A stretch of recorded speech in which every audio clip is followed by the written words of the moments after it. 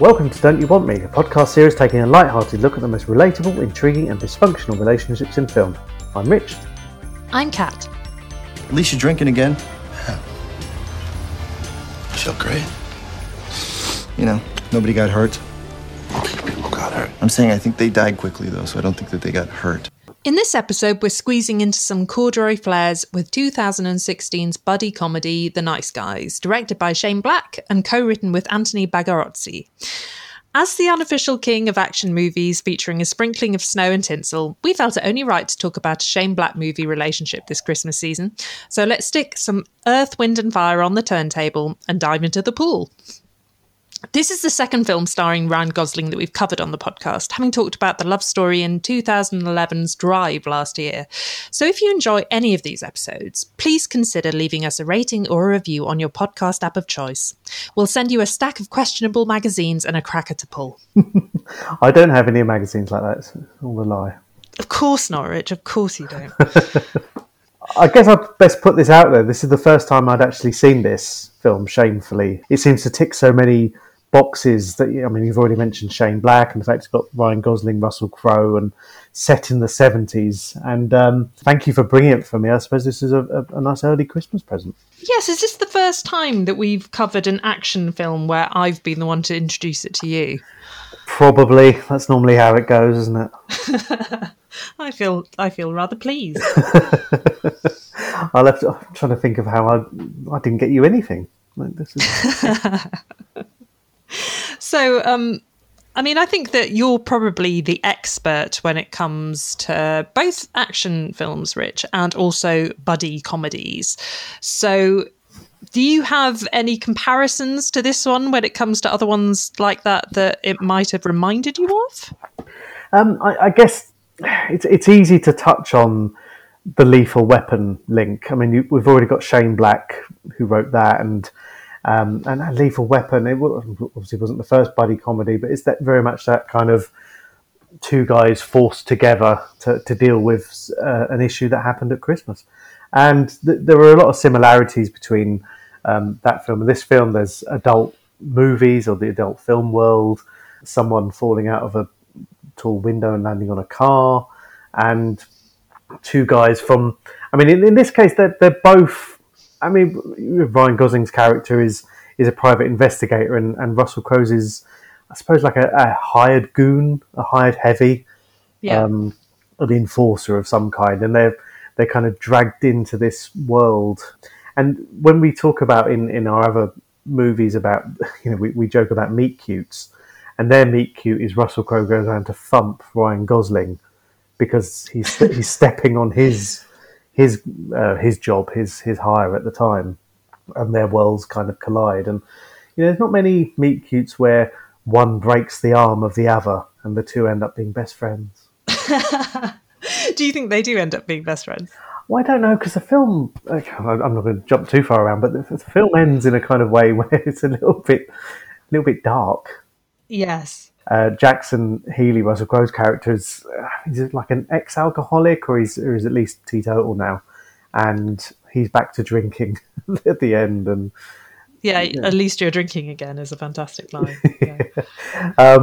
But it's such a telling thing that, you know, these are two guys who join forces for ultimately what becomes a shared purpose, and they, as in a lot of films, uncover a kind of conspiracy and all this kind of plot alongside it. But there's so many nice strands to it. You know, they're not overly glamorizing the era. So we're talking about 77 Los Angeles. They kind of, you know, they're very much in that underworld around pornography and drugs and crime and organized crime. And I mean, the fashion sense is both splendid and awful at the same time. It's nice to look at it, something, you know, that's by our accounts a very recent film, but the chemistry between the two of them just works so nicely, because as we joked off air, Russell Crowe went through a phase of taking himself quite seriously in films, and he's clearly having fun here. And I think this is a kind of Russell Crowe that I like to see. You know, he's enjoying himself, and Ryan Gosling, again, going against the character he played in Drive, he's quite goofy here. He's not the suave, I won't say the winner, but he definitely is enjoying sort of playing a little bit against that, and it's just nice to see it on screen, and it really translates really well. Yeah, it's so interesting that it comes only just a few years after Drive, because from my point of view, when you're watching a movie like this, it kind of sends up certain tropes from action films where the guys kind of deal with things quite seamlessly. Like in this universe, when you're watching this movie, even though you're talking about two guys who are kind of used to a certain amount of violence or criminal activity, in this universe, if someone sees a dead body, they don't just go, yeah, whatever. They actually, recoil.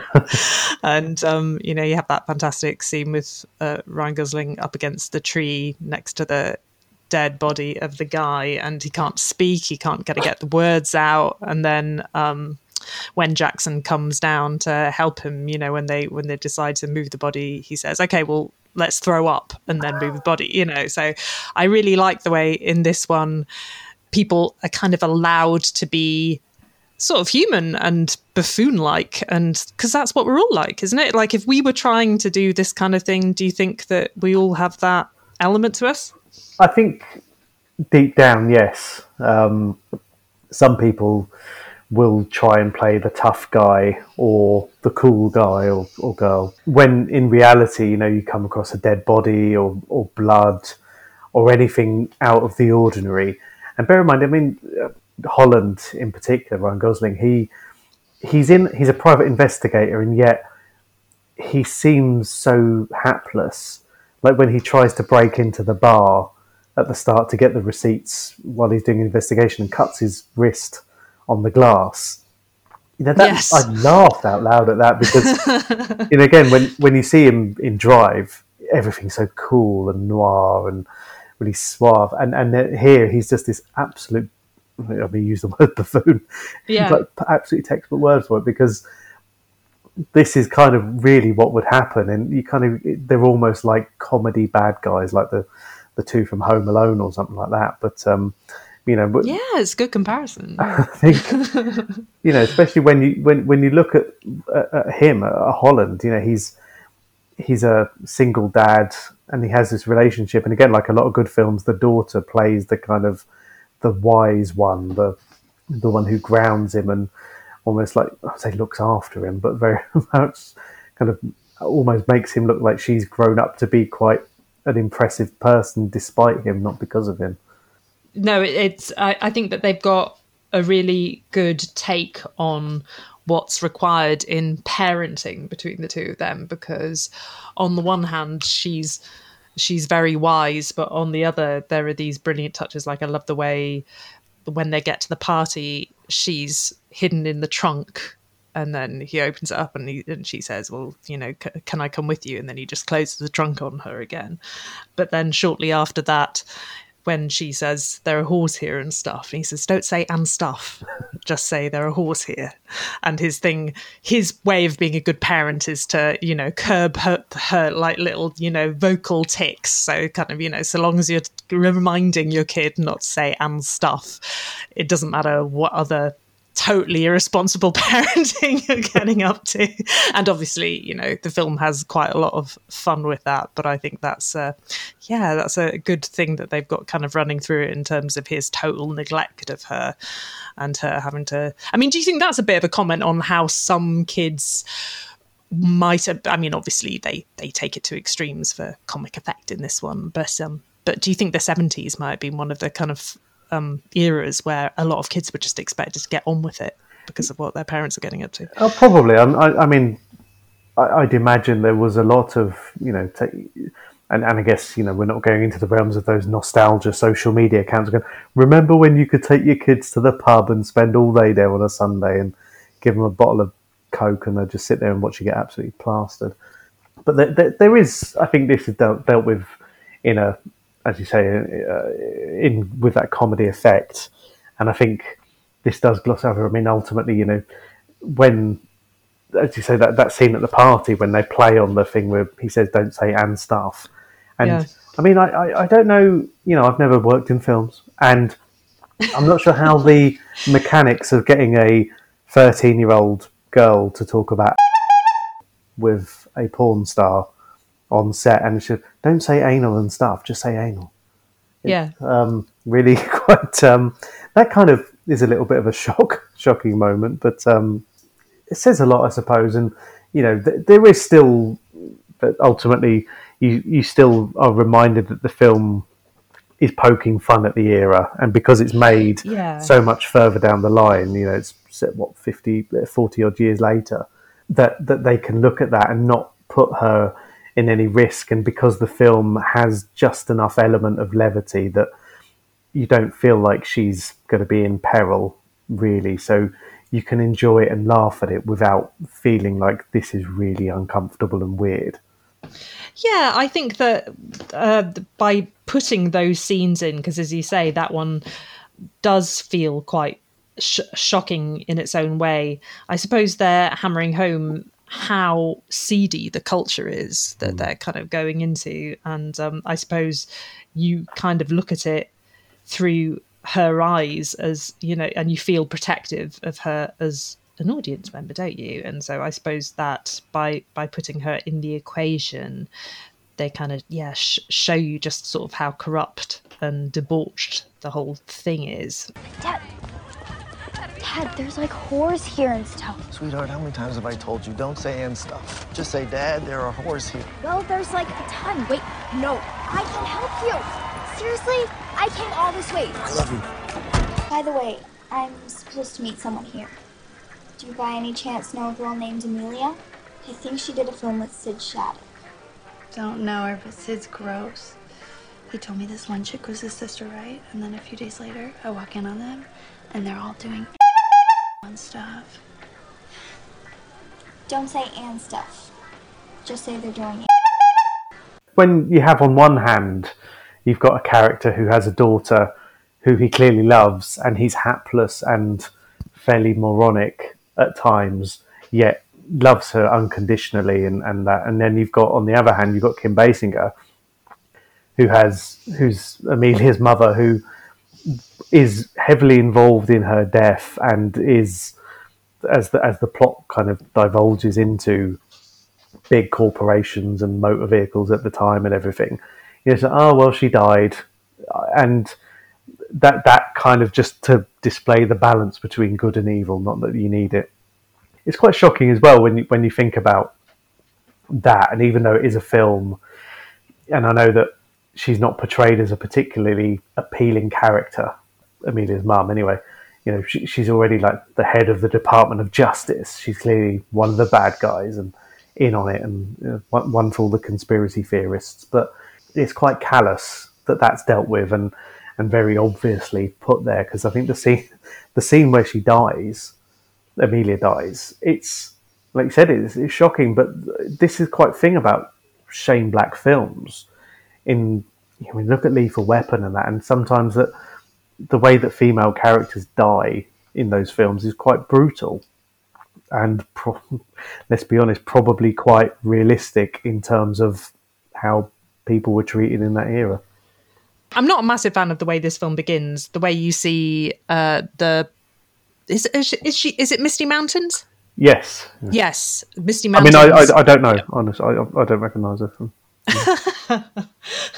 Careering through the house in the car, and then you see the way they kind of show her body, sort of all bloodied and kind of in its last states. I think there's something a little bit weird about the way that scene is the thing that you kick off with, because I don't know, that like that thing sometimes that you get in this genre of movie, of the kind of sexualization of female sort of violence towards women isn't a great thing. I think it kind of it's like, the killing off of the women becomes such a kind of normal thing that happens. Yes, it's really amusing that the young boy is finding his dad's porno mag in the middle of the night, and then all of a sudden the woman he's ogling suddenly is lying there helpless, basically outside his house. It's a little bit strange, but the way it's portrayed is slightly uncomfortable, and you're kind of reassured that the nice guys are the good guys. I mean, the clue's in the name, but they, the respectful, and Russell Crowe's relationship with Holly. And you suddenly realise that her name's Holly. Is a Christmas film. There you go. And like we're going into although he's taking money from old women though and stuff, isn't he? Who've lost their spouses, and he's not telling them that, and they're making that mistake of thinking that their late husbands have gone missing, and he's not correcting them. So, and Russell Crowe isn't necessarily sort of doing something that's that highly moral either. I mean, I take the nice guys title as being kind of ironic to some degree. Yeah, definitely. I mean, I suppose if you're trying to get yourself a market, then we're the nice guys, honest, especially if your business is scamming old ladies. But we're the British gas meter readers, of course we are. But yeah, and I think when you have those scenes in it, and when you do go beyond, like, they're kind of like these lovable rogues, that there is that element of, that they're not so different, you and I, all this kind of thing, where, have one of them taken a little bit more money, they might have played for the other team.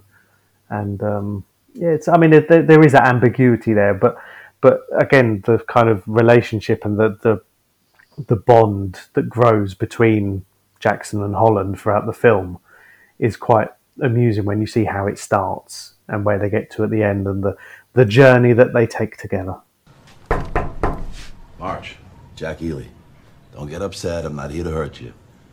Just want to ask you a question. Hey, no. How stupid do you think I am? I got a license to carry, motherfucker. Ever since your little visit the other day, this little baby's gonna stay right here.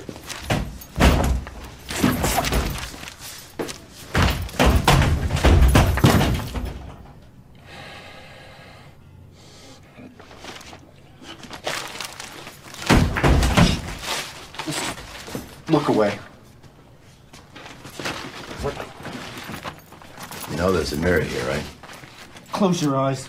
There's the amazing scene of him in the loo trying to, hold up the gun and keep the door open at the same time and balance the paper on his lap. And Jackson's just kind of watching him thinking, like, what an idiot. I mean, do you think that's like quite a kind of trope that goes on? Because then as the film goes on, don't we, even though Ryan Gosling's character has been called like the worst detective in the world and stuff, he starts to slowly but surely prove himself a little bit. I mean, is that something that's echoed in other buddy movies, do you think? I think so. I think that there's always that kind of contrast between the two in whichever film it is, whether it's, one's more wisecracky and one's smarter, or one's the good-looking one and the other one's the brains, that kind of thing. I mean, you go back to anything from 48 Hours, Men in Black. I mean, Midnight Run's a classic one. Where you've got one who is actually the brains because he's the brains behind the mafia and the guy who's just trying to get him safe to earn his money. But, I mean, here, it is played, I suppose, in the way that Ryan Gosling is clearly portrayed for laughs more. Anyway, and in another film, they could have easily gone into a realm where, in Russell Crowe's character, his wife has left him. Was it for his dad? Oh yeah, and the great quote, "Marriage is buying a house for someone you hate," which is an amazing line. Yeah, a very middle-aged guy thing to say. But and he has his word of the day cards, and when he uses it in a sentence, and he uses it to describe the way he was left. But yeah, he accepted her betrayal with equanimity. Jack, I'm fucking your dad. But yeah, I think that is something, because all the best, we'll call them buddy movies, all the best ones have to have something between them, because there has to be. I think if they were too similar, then they wouldn't really work. You wouldn't have both the comedy or the bond between them. I think there's, I suppose, maybe Bill and Ted at a push. They're fairly similar, aren't they? Beavis and Butthead. I mean, I guess Wayne and Garth are kind of different, aren't they? They are, I think. Yeah, because that's played on more, isn't it? I suppose Wayne and Garth, Garth has his little moment when he's angry because with you as always is Garth. Like, yes, he doesn't like being the sidekick. Yeah. I suppose, Thelma and Louise, I suppose if we're looking beyond two guys on a mission, that's one. I mean, we've talked about doing that one in a future episode. That'd be great. But, again, nice little contrast there. But I think, that you have to have that difference between the two, because otherwise, unless it's done properly, it can be done very, very badly. Yeah, there's a moment in Thelma and Louise where they, I don't know whether you remember, but when they've got kind of this interaction with a cop where they're holding him at gunpoint, and Louise says to Thelma, shoot the radio, and Thelma shoots his car radio. And Louise says, no, not the car radio, his radio. and I thought that's like a joke out of The Nice Guys, actually. That's, it's some of the best buddy movies have those moments that I guess kind of capture actually kind of what it's like to try and accomplish something with anyone. There's always going to be these moments that one of you like has the good idea and the other one's being quite ditzy, and then it can reverse, can't it, where like one person's completely distracted. Like I just loved the party scene in this film. I just absolutely adore. Like the first time I saw it, I just thought it was so hilarious. I think that there's something about the way Jackson's keeping an eye on Holly, and kind of he's the one that comes and gets her from that room where they're showing her an adult film. He's the one that goes and finds her, and in the meantime he's looking for clues. And then you have that fantastic shot of Ryan Gosling swimming after the mermaids that I think is just so funny. It's just the funniest thing in the world. And then later on, after they've dealt with the dead body, and Jackson says to him, like, what were you doing? Why were you in the pool? And he said, I had to question the mermaids. What were you doing while I was working? And it's just so funny. And I think that, like it can just sort of capture that kind of moment, can't it, between two people when they're trying to get something done. I mean, I think so many of us have had moments like that at work. Yes, very much so. I mean, I suppose, you could look at podcasts. Let's go really meta and think like, it wouldn't work if, some of those podcasts where you can't recognise which one of them is talking because they both sound so similar and they're saying the same things. Who's Holland and who's Jackson out of you and me? I mean, I think I'm probably Holland, aren't I?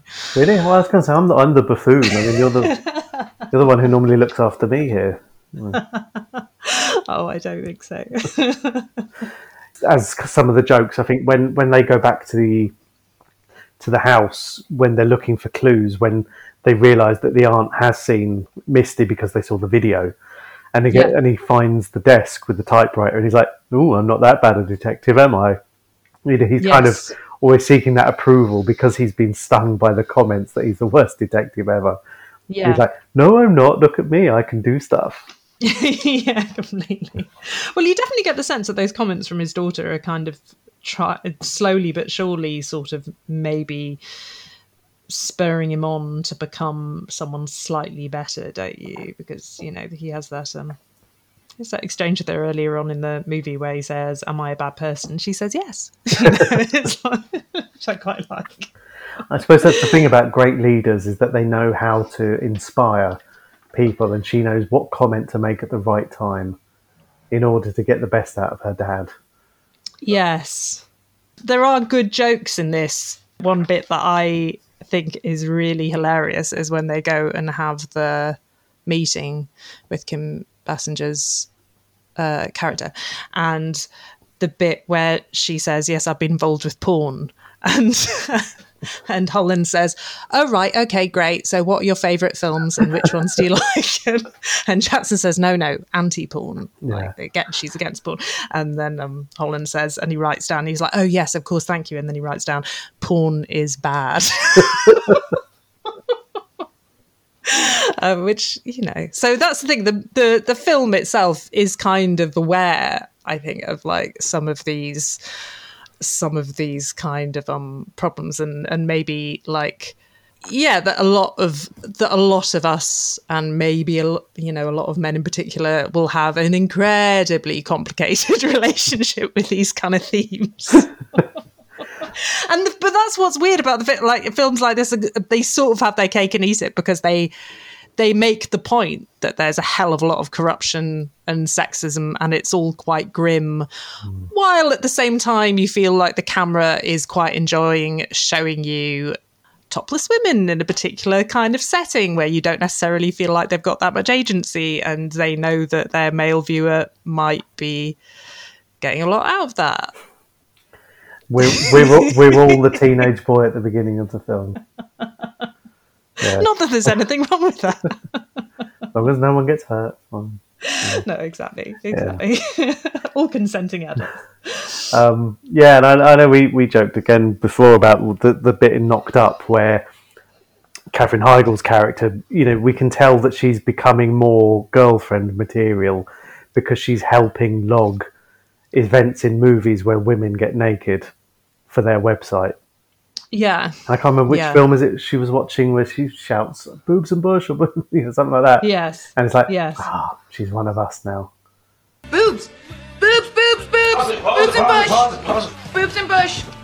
Good boobs. Those are good ones. We're like 35 seconds in. Right, nice. in the beginning credits. Credit bush. You never get opening credit bush. I know, that's so crazy. I mean, I don't know if I've ever quite believed that she'd do that. I mean, she's very successful. I don't know. I don't know if that's how you'd want to spend your weekends, but... I mean, there's a film we'll that's probably this cover. for the Knocked Up, yeah. But, even in this one, it's nice to see, you do have some scenes where the supporting cast get relationships of their own. And I think that's part of it. And, in a good buddy comedy, you get your heroes, but you also get the kind of buddy henchmen, buddy villains, where you've got Keith David, who, has been in The Thing and Something About Mary. He's credited as this older guy. And his relationship with Blueface at the beginning, where they go to Jackson's apartment and shoot it up and everything, where he gets the blue, the dye from the banknotes on him. It's funny, and you don't really see a lot of that because after that they become separated, and you get these kind of teasers, really, that the characters are quite well written when they get a chance to breathe a little bit. And I think Kim Basinger's assistant, is it Tally? I think it is, and Holland clearly has a bit of a crush on her, but and can't believe that she's evil until the moment it's quite apparent that she's evil. He's like, how did you do that thing with your hair? So funny. But again, that's him playing the moron again. Yeah, I'll call you. Yeah. No, well, I do like the whole kind of trope that's running through the whole thing, where he's like the fact that he's able to find the dead body of the guys because he is chatting a woman up and falls backwards drunkenly over the balcony and stuff. So the fact that he's so easily distracted by tits. You've said it. There you go. I mean, it's not easy, if you're distracted by tits and fall off a balcony and come across a dead Robert Downey Jr. in the forest. Yes, that's good fact. Good fact. Did you recognise him? I did. I thought I did. Yeah. That looks like Robert Downey Jr. And then you go to IMDb and go, oh, yes, it is. Well done. Well done. But then also, because there's a kiss, kiss, bang, bang thing, because the projectionalist, as he calls himself, is Val Kilmer's son. Yeah. Chet, Chet's the character, and you kind of think that they were together in Kiss, Kiss, Bang, Bang, weren't they? But yes. And there was a lot of fun to be had in this, beyond the two characters as well. Well, I thought that it had a bit of a influence on Once Upon a Time in Hollywood. And one thing that was quite interesting is that the girl that plays Amelia is Margaret Qualley, who is Andy McDowell's daughter, and she's also in Once Upon a Time in Hollywood. Oh, yeah, she's in both movies. Was she the girl who gave Brad Pitt a hitchhike? Yes. Okay, Yes. right, yeah. God. It's all nepotism in Hollywood. Shocking. It is heartwarming amounts of nepotism. Yeah, it's nice to see all of these people being given a big break when the odds were stacked against them. Yes. I mean, hopefully she'll be in a sequel to Four Weddings and a Funeral with... Does Hugh Grant have a child? You know what? Knowing Hollywood, they'll probably just match her with Hugh Grant. And leave it at that. But yeah, one relationship that I really like in it as well is the relationship that builds between Holly and Jackson. Actually, I think that's really great because I like the way at the end she manages to persuade him not to kill a guy, and she does that by saying, if you do it, I'm never going to speak to you again. So he doesn't, and that's, and then before that as well, there's one instance where she doesn't want to see him kill a guy and he tells her to go and get help, and while she's gone he kills the person and doesn't want her to see. And yeah, I like how their rapport is built up, and it's quite good as well because, as I say at the party earlier on, in various instances he is actually looking out for her more than her dad is feeling that he's able to. And that's quite nice to see, I think, sometimes in movies, because you're sometimes taught that it's the parent always that's going to be ultimately the person that, might care the most about someone given situation. But sometimes it can be these alternatives. I like the idea of, a gruff Russell Crowe being your caring uncle. It's quite nice. Well, she was the one who reintroduced him to Yoo-Hoos. Yes, I've never had a Yoo-Hoo. Have you had a Yoo-Hoo? No, what is it, like a chocolate milk kind of thing, I think? Oh, are they chocolate? They're not fruit, no? No, it didn't look like it. I think when he got knocked over and punched, let's see. Yoo-Hoo is they like Yazoos. Yoo-Hoo is an American brand of chocolate-flavoured milk that was developed in New Jersey in 1928. Yeah, so I suppose it's like a Nesquik sort of thing, maybe. Oh, okay. Actually, the packaging looks quite similar to Nesquik. But yeah, and I guess that was, her being nice because she thought he was her dad's friend, having just broken her dad's arm and come out. But yeah, it was a nice one really because again, Holland is allowed then by that relationship. He is allowed to be more goofy and to do more negligent things because there is the safety net of, the enforcer then becomes her protector.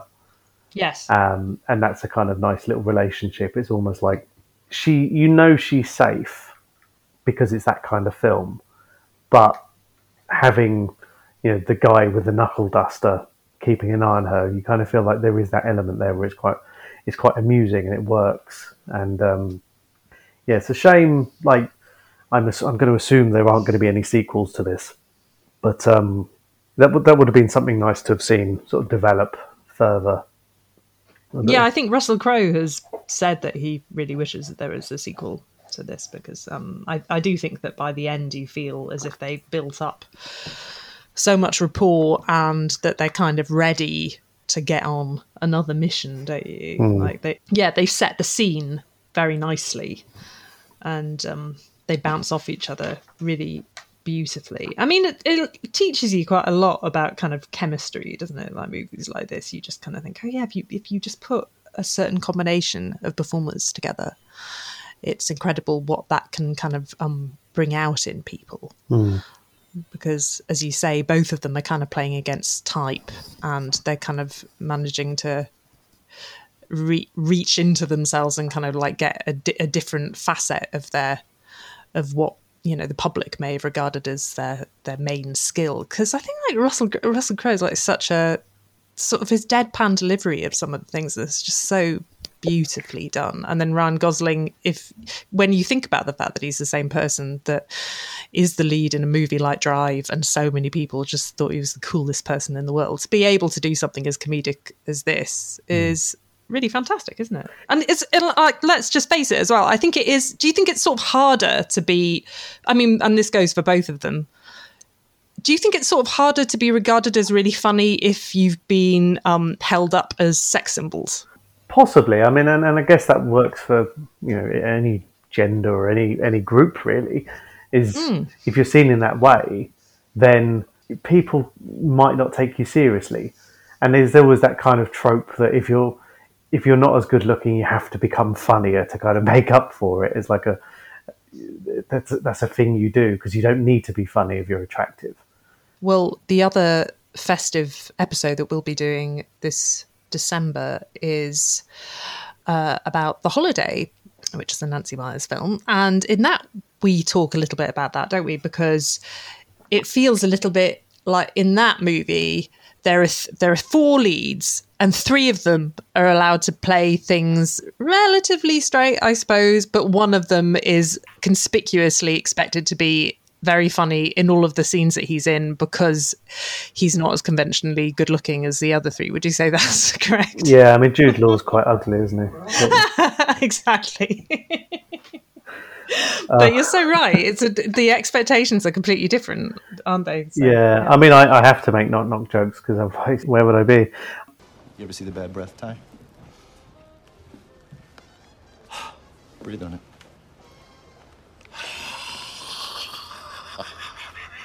It works every time.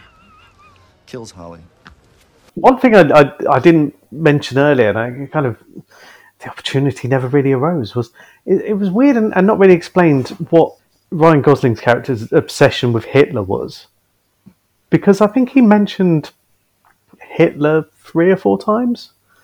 Yeah. Throughout, and it's just kind of like was a weird kind of association to make.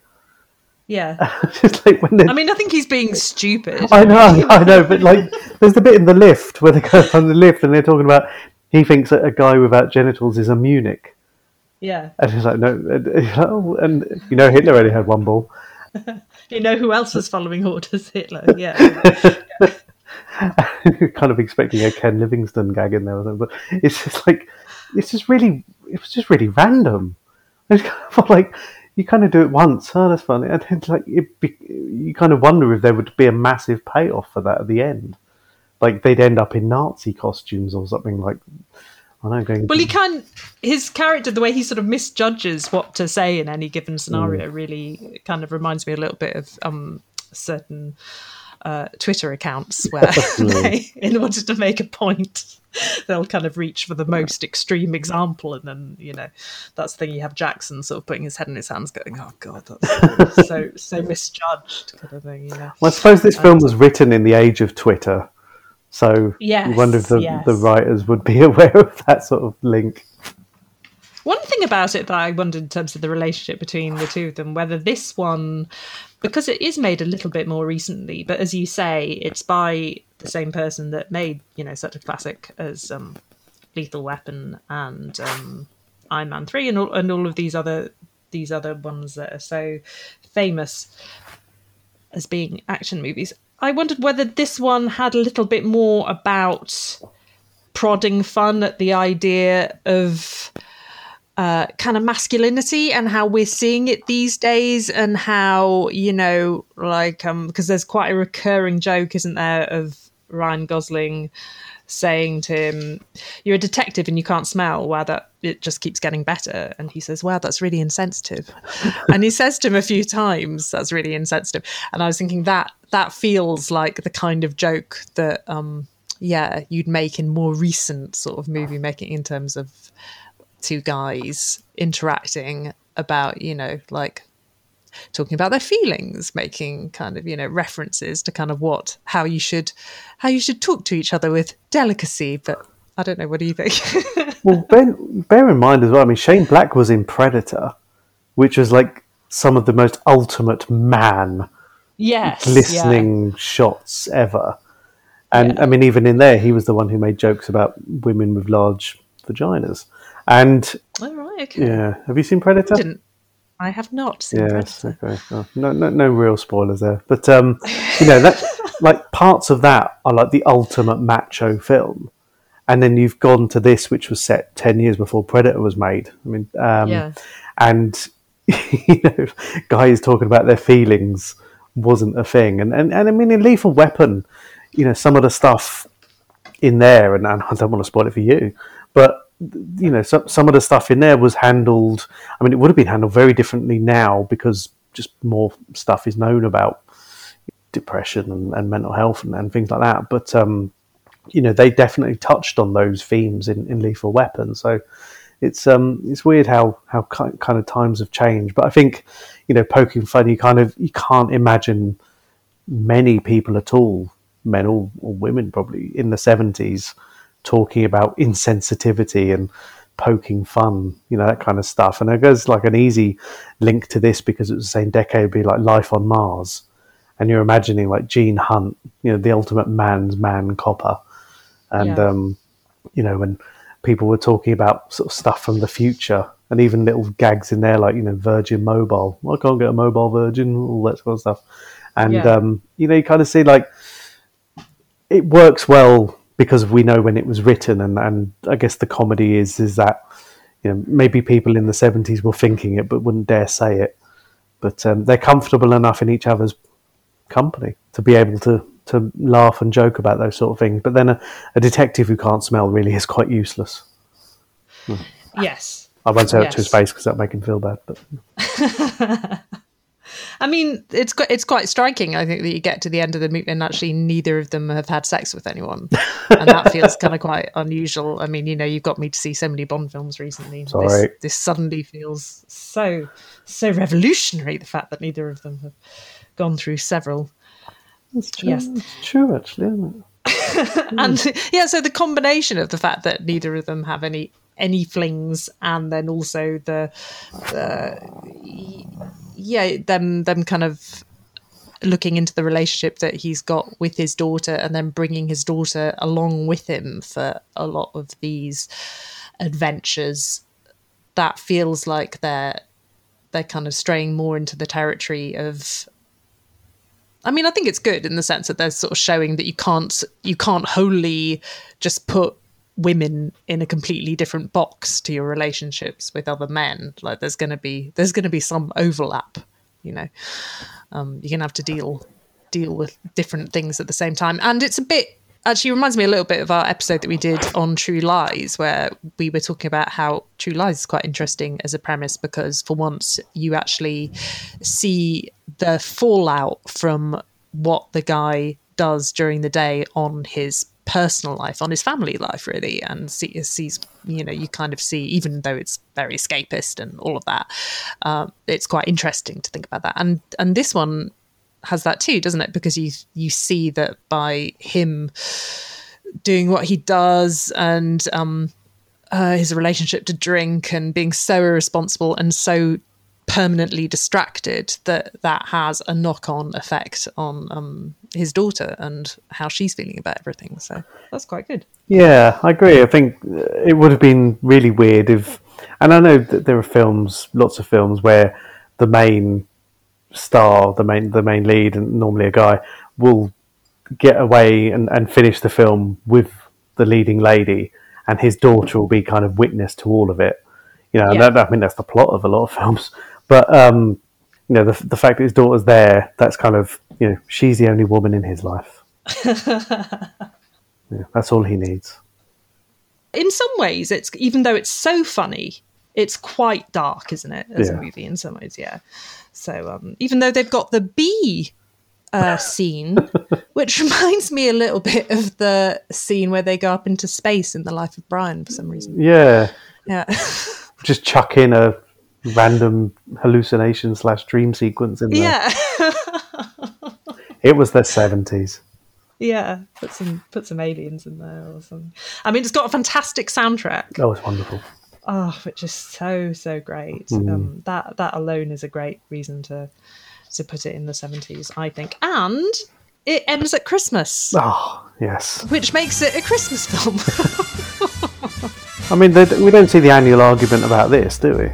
Old Mr. Kringle is soon gonna jingle the bells that'll tingle all your troubles away. Everybody's waiting for the man with the bag, 'cause Christmas is coming again. Well, as we hop onto our bar stools and set up an Instagram account for our new detective agency, we wish you a season filled with pool parties, buddies and mirror balls. Drive carefully. I've been Rich. I've been Kat. And this has been Don't You Want Me? You'll be here with the answer to the prayers that you've made through the year. You'll get yours